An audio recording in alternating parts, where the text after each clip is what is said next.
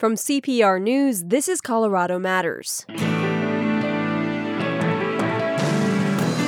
A Colorado outdoorsman says getting fresh air doesn't have to include a mountain hike or even a city park. Then, coronavirus has hit some nursing homes hard, but the state has been slow to release details about these outbreaks. Also, many of us are on the internet quite a lot these days. How's the internet handling the strain? The speeds are holding up well. There's not any trends that make me worry in the least. And answering questions about why the state says construction is an essential business. One of the projects that we're doing right now is in one of the larger buildings downtown where we're doing an amenity center. Is that really a critical element in the Colorado landscape right now?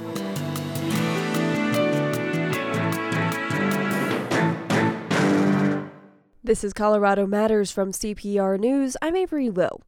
With the world seemingly turned upside down, time alone in nature offers some solace. But not every Coloradan lives near a wide-open space, an empty trail, or an outcrop to scramble. Author Craig Childs hails from just outside Norwood in southwest Colorado. He recently wrote an essay for High Country News. As COVID-19 spreads, how do you ethically get outdoors? Hi, Craig. Hey there, Avery. Describe for us where you live and how you're getting outdoors right now. Well, I'm fortunate to have a lot of public land around me, quite a bit of BLM, so really it's just taking a walk from the house or driving down a dirt road and peeling off on foot and taking an hour or a half a day or a whole day and just wandering around and checking places out. And as beautiful as that sounds, you don't want people who live in big cities to come out and enjoy these particular open spaces. Why is that? Well, it's the same reason that I'm not leaving here and going to another spot, heading to southeast Utah and going into the desert, because I think we need to be traveling locally right now, and any place that you can find to get out in your own spot is good. But going through another town that is having its own issues, that doesn't want people coming from far away to their gas pumps, to their grocery stores. There have been quite a few towns that have called out and said, please stay away from here. We're doing our best. So I think it's a time to be looking around your immediate area and finding out where you can walk and sit and stare and be quiet. And if you go to a gas station or a grocery store and you see someone from out of town, what is your concern for your community? Well, I think it's just increasing the number of contacts you're having from outside your area. I mean, we're trying to stay as isolated as possible in this little town, and that's challenging enough. But then seeing people coming from far away, you're just going, okay, I understand you're moving through, but do you really need to be here right now at this moment, or is what you're looking for accessible to you where you're already coming from? And I have to imagine you're also thinking about the healthcare system and the size of it in a small town, right? Yeah. We have a very active but small health center here, and they're having enough to work on just dealing with us locally, and having people coming in from the outside would quickly swamp us, and that includes our grocery store as well. And there's not a lot in a population 500 town, so it becomes obvious when people are coming in. And I've got to say, I live in Denver, and I have been hungering for the outdoors like you described. I just want a trip to the mountains or a secluded trail, but those really aren't available to me since I'm under orders not to leave the county. And honestly, a lot of our city parks are pretty full right now. But you wrote something in your essay that I really enjoyed. Forget the parks, seek out the spaces in between. What does that mean? Well, I grew up in Denver, and I know it's different now, but some of the same elements are there. I grew up following ditches and going into fields, and just looking for culverts or retention ponds, anything at all that I could go out and wander around. So I even an alley. What's important is going outside, because I don't think it's a luxury getting outside, but I also think it's a human necessity, physically, psychologically, spiritually, just getting under the sky. And I find places in cities. That's one of the things I do is go to cities and look for wild places or natural places or some spot that I can just get out of the drone of humanity for a moment. And I think they're there. It takes some searching, and it also takes getting to a place and finding that there are a lot of people already there and turning around and finding someplace else. But we can still keep that sense of wonder even in an ostensibly citified place.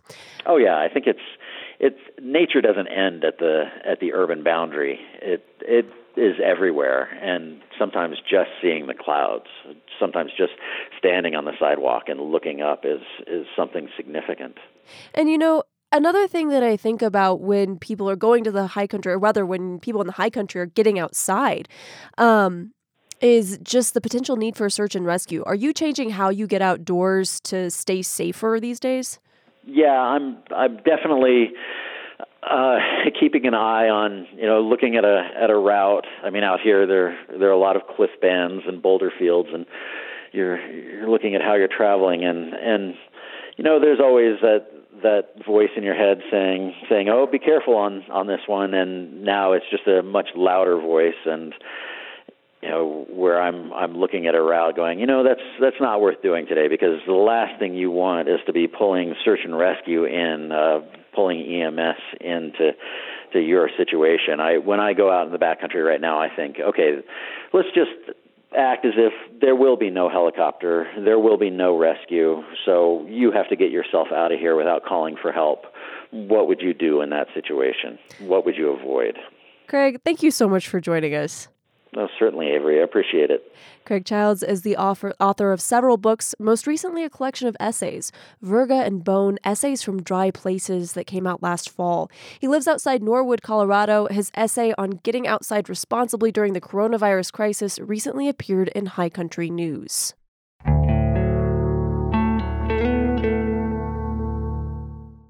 Since the start of the coronavirus pandemic, it's been clear that those most at risk are the elderly and people with certain pre-existing health conditions. The Colorado Sun recently took a deep dive and found that nearly a third of Colorado's coronavirus deaths have been in nursing homes and assisted living facilities. The Sun's recent reporting also tells the story of another place seniors found themselves in danger, a Colorado Springs Bridge Center that became a hotspot for the virus. Colorado Sun reporter Jesse Paul joins us by phone. Hi, Jesse. Hey, Avery. Jesse, the state has identified outbreaks of the virus at senior care centers, that's nursing homes and assisted living facilities, but it hasn't released the exact number of deaths and infections. The numbers change day to day, but at the time you published your story last Friday, you estimated at least 32 deaths at these facilities statewide. That was 29% of all deaths reported at that time. Without official numbers from the state, how did you come to that conclusion? So the state has a list of different nursing homes and assisted living centers where there are outbreaks of the coronavirus, but that information wasn't public until our colleagues at the Denver Post actually sent an open records request to the state and got a response. So that list is now available. So what we did was we found out which counties those facilities are in and called the county health departments there to try and find out what was going on. And for the most part, we got a lot of cooperation and transparency from those. And in the places where we didn't, we went directly to the facilities and asked them to give us an update on what was going on. And state epidemiologists are investigating outbreaks at least 41 facilities across the state, according to the latest official report. What does an outbreak mean? So it's a little bit fluid, but our understanding is it's 2 or more cases, confirmed cases of the virus in a specific facility. So it doesn't necessarily mean that there has to have been a death there, but it could just be 1 or 2 patients or 1 or 2 staff members that are infected. So essentially, it's not an isolated case. Could you give us an example of 2 nursing homes that have been hit really hard? Sure. So when we started calling around, we noticed that there were 2 nursing homes that have had particular trouble with this virus. One is the Centennial Healthcare Center in Greeley. When we called them on Friday or last week, they said they had 6 deaths. That's actually up to 9. So they've had 3 additional deaths over the weekend. and then the Libby Board's assisted living center in Centennial, and they've had 4 deaths. And what do state officials say about why they're not releasing the numbers of deaths and infections at these facilities? So the explanation has really been about, needing to investigate these facilities before they can put out specific information about them. But obviously that doesn't comport necessarily with what the public health departments in those specific counties are doing, because they were more than willing in most cases to tell us what was going on in terms of number of infected people, number of deaths, and the breakdown between staff and patients where that's found. And we actually brought our findings to Governor Jared Polis and said, do you think this information should be more readily available to the public? And he said, yes, I do. And actually said, I'm thankful that you guys exposed what was going on here because it's so prevalent in the state. And Vivage is a senior care center based in Denver.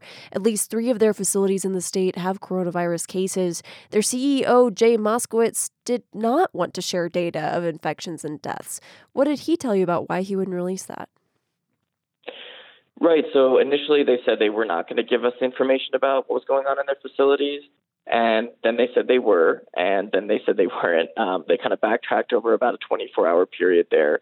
Mr. Moskowitz told us essentially that, he felt like the story was really about what his facilities were doing to try and prevent further outbreak, and also what they were doing to make sure that families were informed and that patients, had the proper entertainment to kind of manage through this, because it's a difficult period for those centers. But he also said, releasing that information he felt like would cause hysteria and more problems on top of what his facilities were already dealing with. Now, we should say, obviously, it's not just Colorado where senior centers are hit hard. This is true nationwide, right?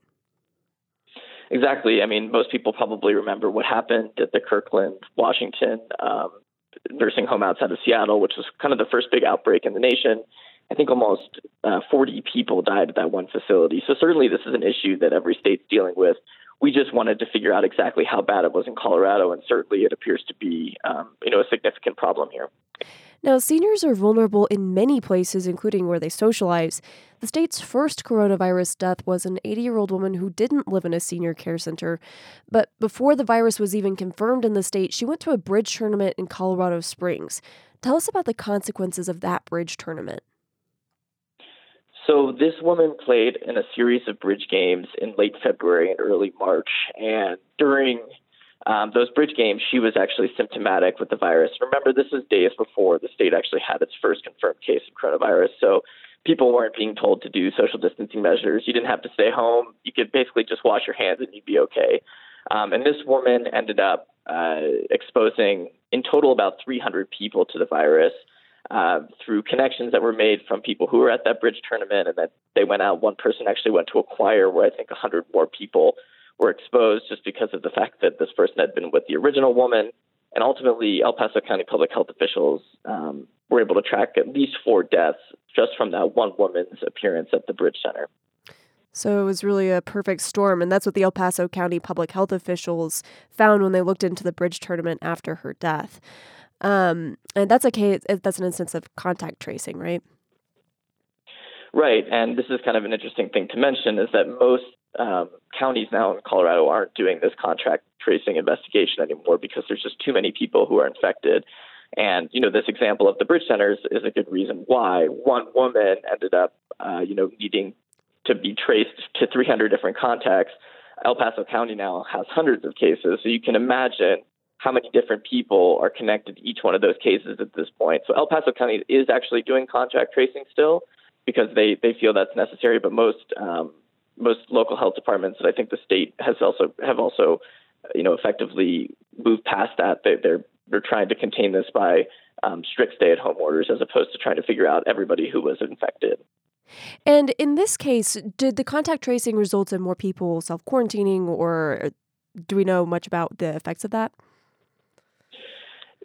Our understanding is they tried to reach out to every single person who had a link to this original woman at the Bridge Center, and that there were a number of people who were told to self-isolate just as a precaution.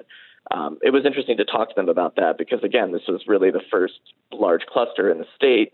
And I think they said it took them 3 days just to track down everyone who was connected to that initial woman. They had to learn about Bridge because they didn't know that much about the card game and, figure out who everybody who that woman had contact with. So the net was just huge. Well, thanks so much for joining us, Jesse. Yeah, thanks for having me. That's Jesse Paul, a reporter with the Colorado Sun.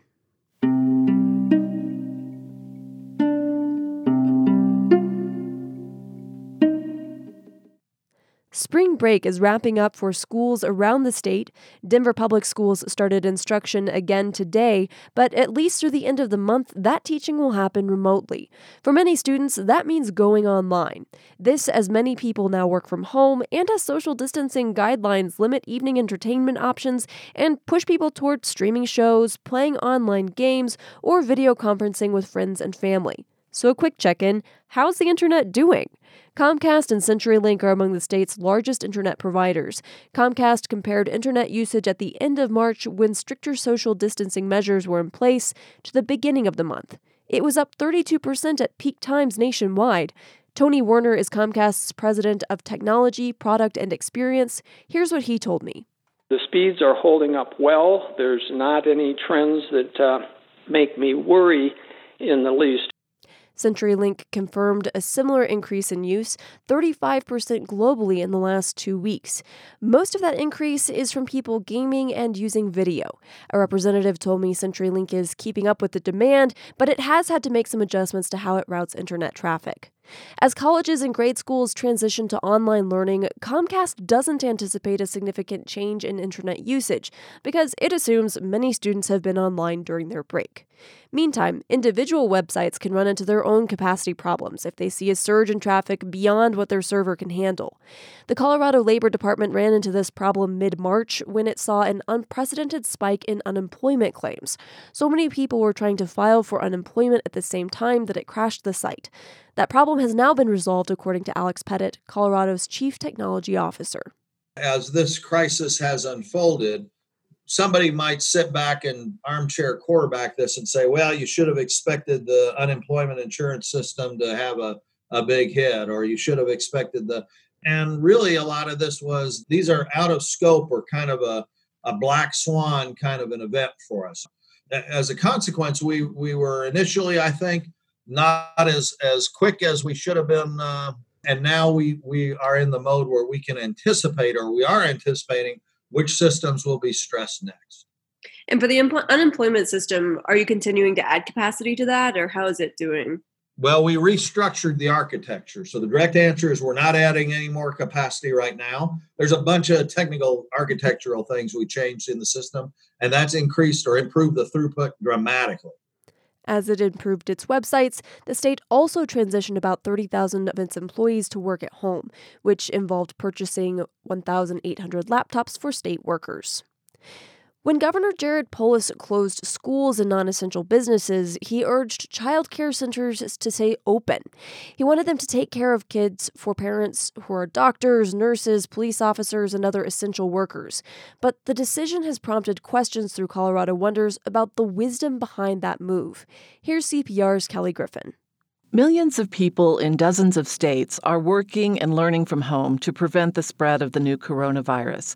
So Colleen Ingham thought it seemed like a bad idea to send her 2-year-old daughter to childcare when public schools shut down. She and her husband were working from their Denver home with their 4-year-old, but their childcare, Washington Children's Center, had pledged to stay open at the governor's request. I think all of us are in kind of a tough spot right now financially, and just the uncertainty of knowing if we're going to be able to keep our jobs, and having to pay additional money is tough for everyone.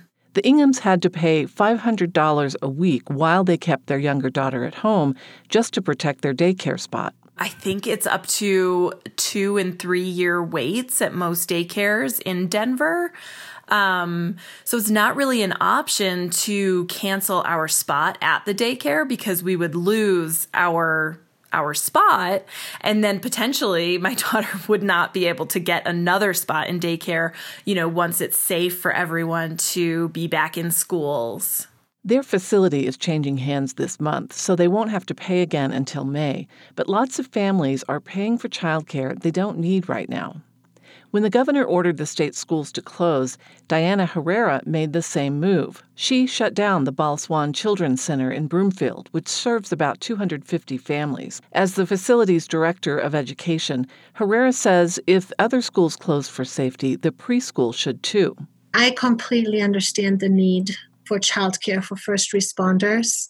I am not sure that a group setting at this time is the right way to go. And as we know, children at that age, preschool age especially, they are the most prone to sharing germs with each other.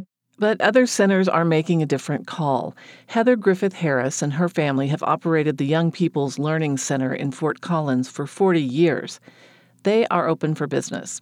Griffith Harris didn't want to leave parents in a lurch and also worried she'd lose employees. Our parents have been super supportive.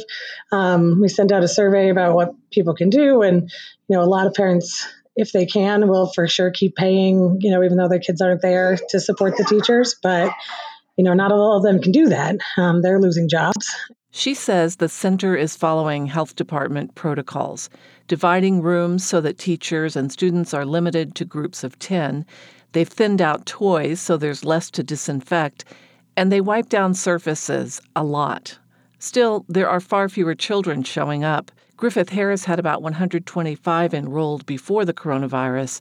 Now there are about 30. None of us know what tomorrow is going to bring. None of us know, for sure what 2 weeks from now is going to bring. The state is trying to address that uncertainty. It has a program to match the children of essential workers with open slots at childcare centers, and it will cover the cost of care for those kids through at least May 17th. Michelle Barnes is executive director of Colorado Health and Human Services. She says the state has about 80,000 essential workers with children under 8. We encourage anybody whose work is essential right now to apply and get in the queue, and we hope that we can get enough providers to stand up that we're able to meet all the demand we need across the state. Barnes says so far the state has coordinated care for a couple thousand children, and at least one daycare center that had closed has reopened to serve children of essential workers. Brad Larvick is with Highlands United Methodist Church in Denver. Their preschool is called Nina Bees. The spots we're opening are for the duration of the stay-at-home order. That once the stay-at-home order is lifted and folks can go back to more regular routines, that our regular students would come back and have their spots waiting for them. And in the meantime, parents not using childcare services might not have to pay. That's what Michelle Barnes from the state hopes will happen. As for the wisdom of throwing young children together who will at times sneeze, slobber, and touch each other, Barnes and others say caring for the children of essential workers is vital. They trust childcare centers will keep kids and teachers safe so that parents can do their jobs. I'm Kelly Griffin, CPR News. We're getting a lot of questions about why this or that industry or business is considered essential, while most of us are ordered to stay at home during the new coronavirus pandemic. Today, we're going to look at the construction industry, everything from the I-70 corridor project to home building and office buildings that were deemed essential. That may help the economy, but it also exposes workers and their families to more health risks. David Sachs, our colleague at Denverite, has been covering this issue and joins us today. Hi, David. Hey, how you doing, Avery? Good to be here. Denver Mayor Michael Hancock issued the first stay-at-home order March 23rd, followed 2 days later by a statewide order from Governor Jared Polis. They both wanted construction to continue. They called it essential. What was their thinking? I mean, one of the things they were thinking is that construction keeps city and state infrastructure running, but it's also a force multiplier for the economy. So new rooftops have a cascading effect on commerce. They meet housing demand. Lumber, furniture, tools, appliances, sales rise for those things. Construction provides a space to office people and open new businesses. Not that that's happening a lot right now. And of course, it provides jobs. Here's Mayor Michael Hancock. They are critical to the economic ecosystem, if you will. It's one of the few industries that actually touch just about every stream in the economy. And so to shut them down would have been even additionally devastating to the economy. And Hancock and Polis say this industry can maintain its work without putting employees at risk. How has that worked? It's mixed. Some in the industry are trying to maintain physical distancing. They might have trades stagger their work at site. So like drywallers, sheet metal workers, plumbers, etc. They come into the home at different times or the building at different times. I caught Kirk Jordan on the phone just as he was heading out to get a COVID-19 test. He's vice president with Denver's Operating Engineers Union, and he spent time on I-70, on the I-70 widening project, managed by Kiewit, a huge local construction company. And even though he was tested for the disease, he thinks at least large contractors are basically able to take good precaution. People that have potentially been exposed are being sent home for 2 weeks and then being tested, and just trying to play it safe as best we can, and truly enforcing the social distancing also. I mean, we don't need to be standing that close to each other. But others I spoke with admit it's not that easy. Pat Hamill is CEO of Oakwood Homes. It's a large general contractor that builds literal neighborhoods in Denver, Stapleton and Green Valley Ranch. And he and others in the industry are trying to make sites safer. It's a tall order. Here's Hamill. Is it happening 100% of the time? No. What is his company doing about that? So Hamill and his company are trying to drill the new guidelines into their workers and subcontractors. They have a strategy meeting every morning at 9 a.m. He's ordered signs to instruct people how to work safely, not to share tools, that sort of thing. And the CEO said he added overtime opportunities and about 20 days of paid time off to give workers more flexibility to stay home or make more money if they feel well. But state health officials say COVID-19, it's going to last much longer than 20 days. It hasn't even peaked in Colorado yet. Keeping the construction industry churning has sparked a local debate that mirrors a national one about whether preserving the economy should come at the cost of health risk to workers. Who are the people taking the risk? Bottom line is, if your job is operating and you don't show up, you may have to plow through your paid time off or lose wages. People I spoke with said whether a worker can stay home if they don't feel comfortable being on site, it basically depends on the company. But federal tax credits should help. So the Family First Coronavirus Response Act, it's an emergency federal law that helps businesses with 500 employees or less basically give workers, in some situations, up to 12 weeks off, up to 10 of it paid. And then race is also a part of the conversation.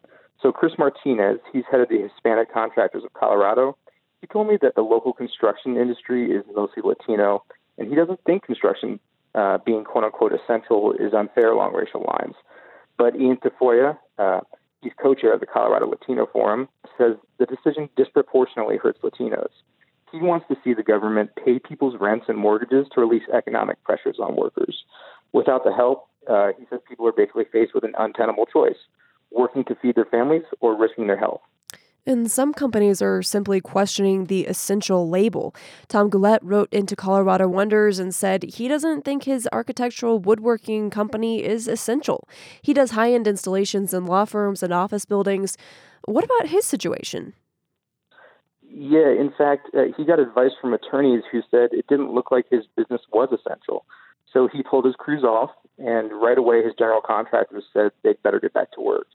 Goulet doesn't want to be at odds with those contractors if they say he violated their agreement, but he also wants to protect his workers. So he urged them to stay home and, if they need to feel safe. And he thinks having projects like his continue is a violation of the spirit of the effort to curb the spread of the virus. Here's Tom.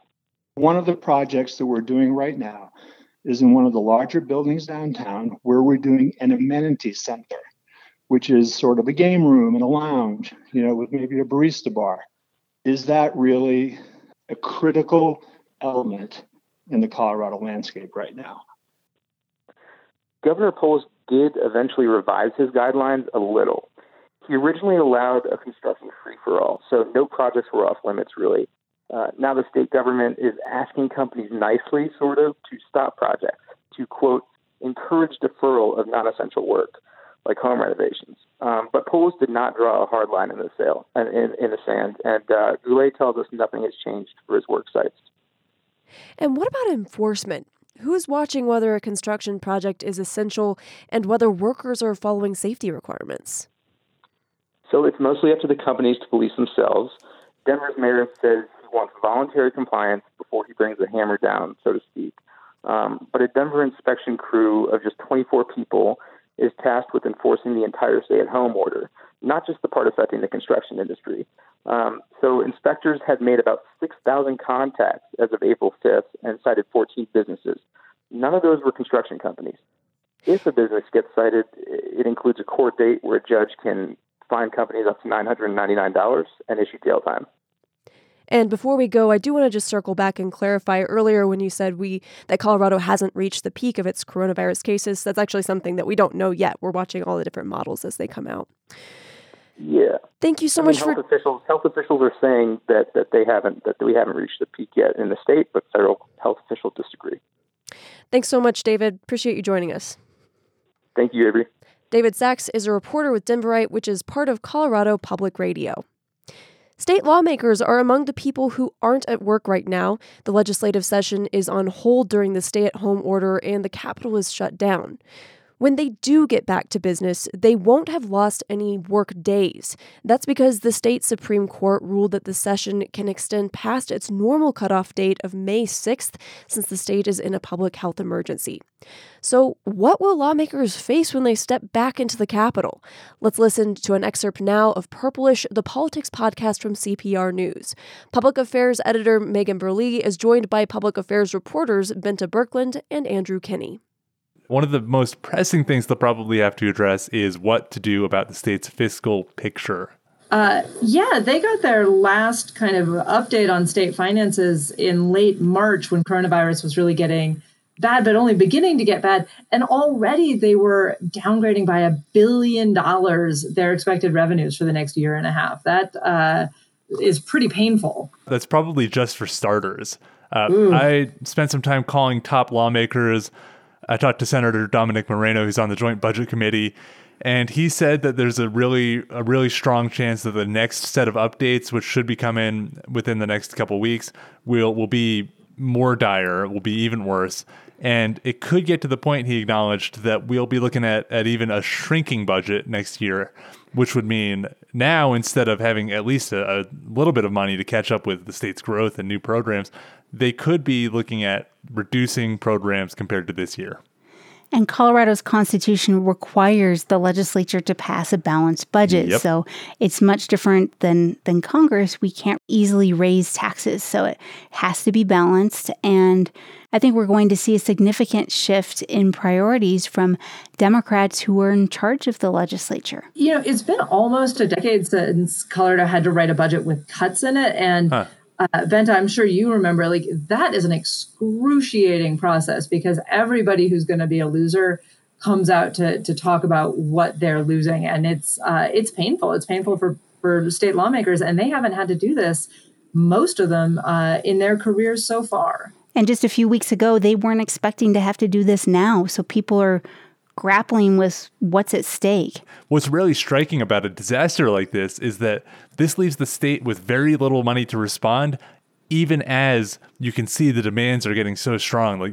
Recovering from a crisis is really costly, and Colorado just doesn't have, we've got some emergency funds that probably total up more than $100 million, but that's nothing compared to the scale of response we're going to see from the federal government instead.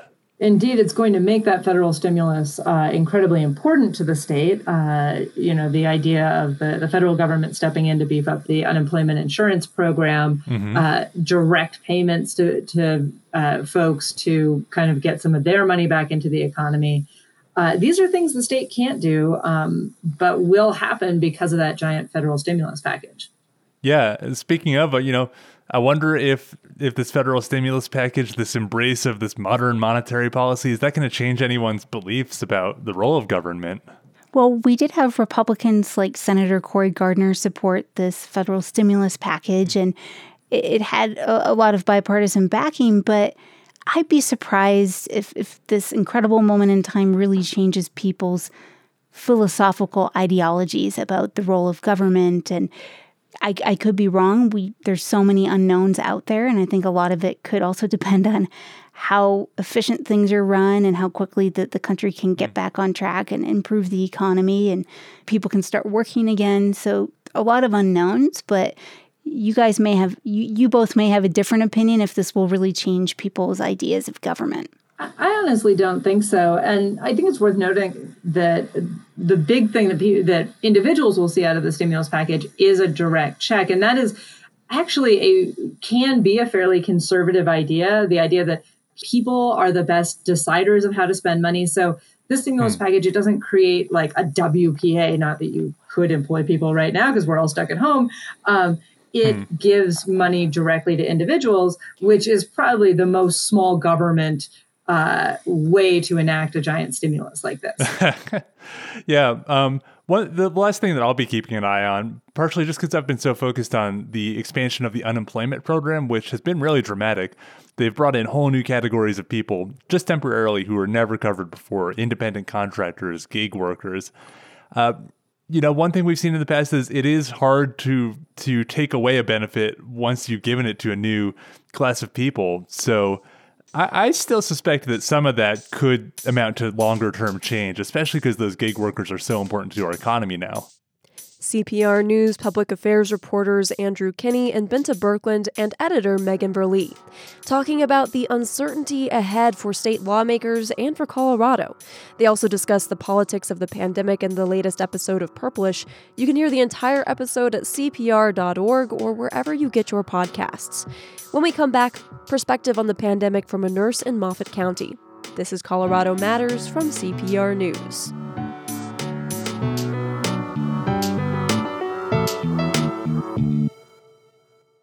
Colorado Public Radio is committed to covering emerging stories and delving deeply into the details of what's happening now without fear, hype, or compromise.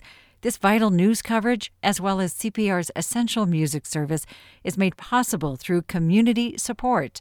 If you're a member of CPR, thank you. Your support ensures impartial journalism, statewide coverage, and an informed public. Help sustain this community resource. Donate at cpr.org. Coronavirus first got its foothold in Colorado in cities and resort towns. It's now moved into the state's rural areas. Moffat County only has 4 positive cases, but health officials there have been bracing for the arrival of COVID-19 for weeks. CPR's Stina Sieg recently spoke with public health nurse Olivia Sheely about her experience.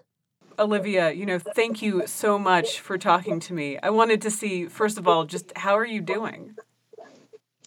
Well, thanks for having me. I'm doing good. I'm tired.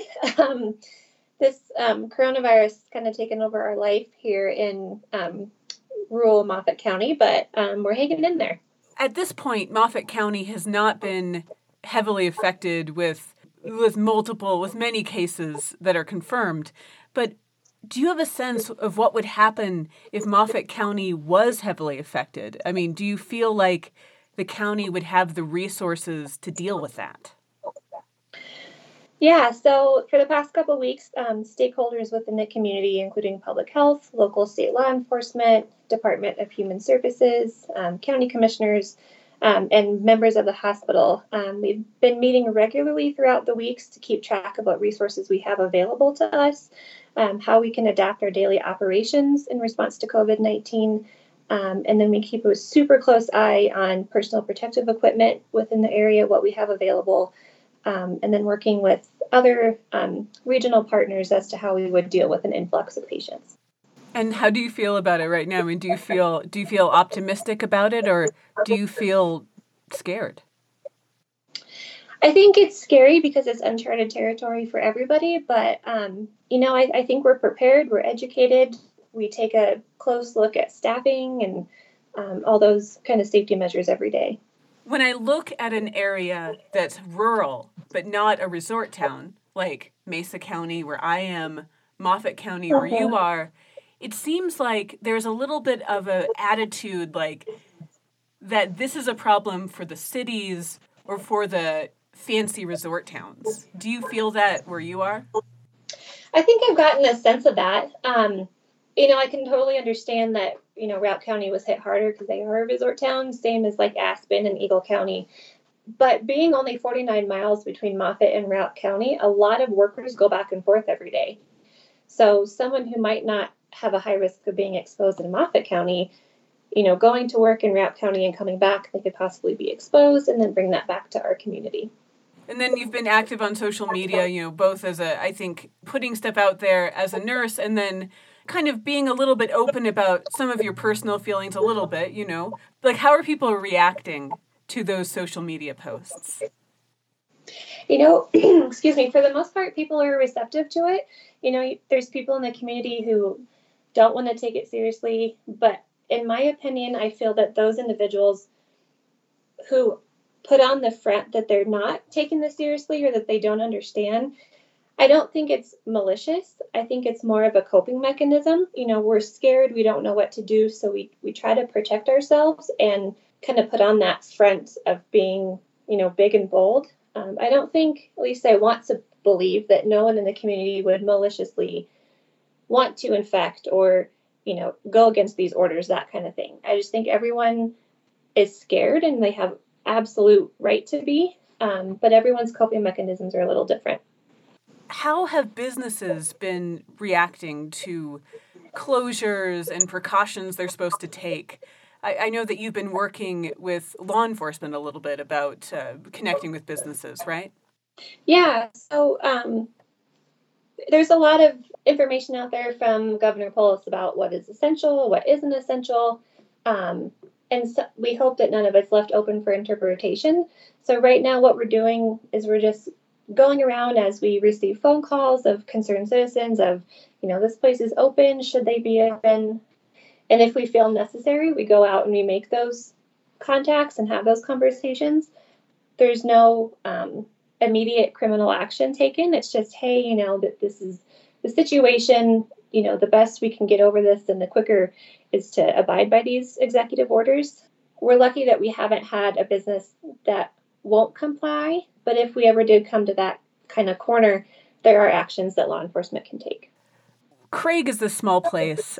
Do you sometimes worry about when all this is over, whether there's going to be a rift between people who took this seriously and didn't take this seriously? Yeah. So I think the amount of people that, like I said, portray that they're not taking it seriously is pretty small.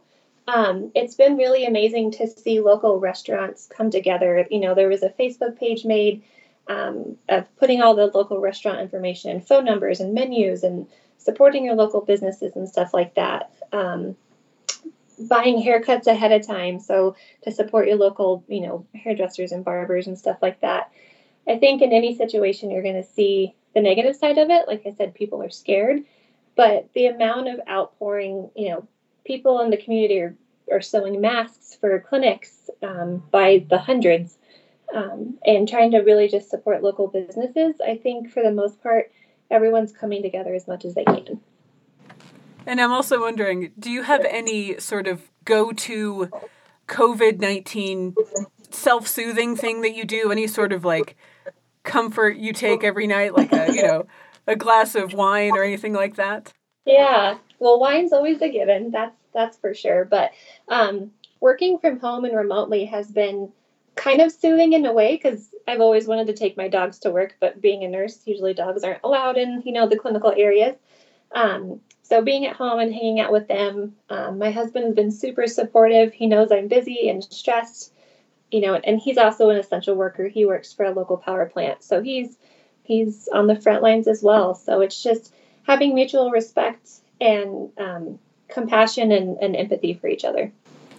Yeah. And I kind of feel like right now it feels like there's a lot of that in the world right now. I think there's a lot of patience with people, with each other. Yeah. And it's nice. Everyone wants to share information and be optimistic. And I think I always want to say assume good intention. Like I said, I don't think anyone would purposely want to be malicious during this. I think we're just using our coping mechanisms and trying to come out on the right side of this as soon as we can. And so what do you think people can do? What's the most important thing people can do to support healthcare workers like you right now? So the number one thing I think that's super important is just to stay home. For those of us on the front lines and grocery workers and, anybody who's considered an essential worker needs to keep doing their job and stay healthy to do it. And in order for that to happen, those who are are at home who maybe be furloughed or temporarily unemployed, just stay home, because you don't want to risk those essential workers not being able to provide services, right? You don't want to not get your mail by the postmasters. You don't want to be able, or you don't want to go to the grocery store and not have anybody to check you out. And then when you go to the hospital, you want to have healthy nurses who are ready to provide care, at any possible moment. Well, thank you so much, Olivia, for talking to me. Thank you. Public health nurse Olivia Sheely speaking with CPR's Western Slope reporter Stina Sieg. We've been talking with all kinds of coronavirus experts in the last few weeks, but there's a group we still need to hear from. What I know about the coronavirus is that it's, technically pretty dangerous to older people like my grandma and grandpa's age. They're in their 70s or 80s. This is 6-year-old Evelyn. She's the daughter of CPR editor Megan Verlee, and we want to hear from more kids because it must be a pretty strange experience to be growing up during a pandemic. And parents, we want to know how you're talking about the subject with your little ones. So if you've got a child 12 and under, we'd like you to conduct a short interview like this. My work wants to know what kids know and think about the coronavirus. It can spread really easily. And plus, you don't know that you have it at first. So, Megan's work, that's all I know. Send us the audio file at coloradomatters@cpr.org, and we may use it on air. That's coloradomatters@cpr.org. Finally today, music helps in tough times. Maybe there's a soundtrack to your self-quarantine or a power ballad for your essential work. We'd like to share what our staff is listening to as we report on the pandemic. For Colorado Matters producer Alexandra McMahon, coronavirus has cast a new light on a familiar tune. So I picked this song, Dear Mr. Fantasy by Traffic, because, I feel like it embodies this time and these feelings that we're all collectively going through right now. And I think it was like early March, and I was listening to one of the classic rock playlists I made on Spotify, and this song just kind of shuffled on, and I was like, whoa.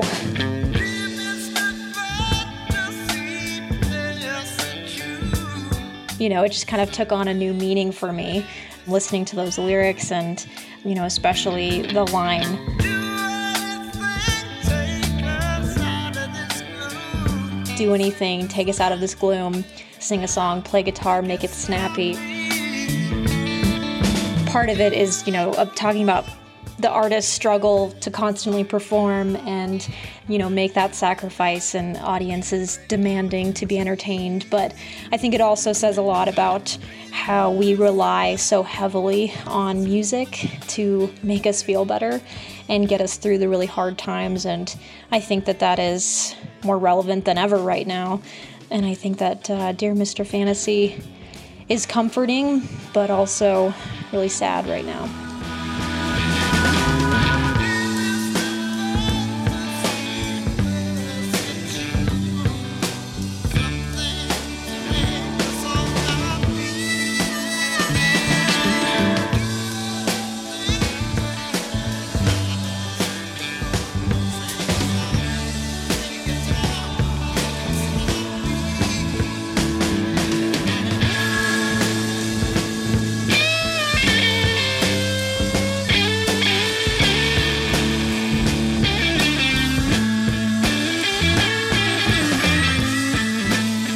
.1967's Dear Mr. Fantasy by Traffic has gotten a lot of play from Colorado Matters producer Alexandra McMahon.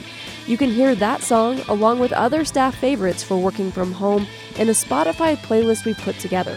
Search CPR News on Spotify to listen. That's it for Colorado Matters today. I'm Avery Lill. This is CPR News.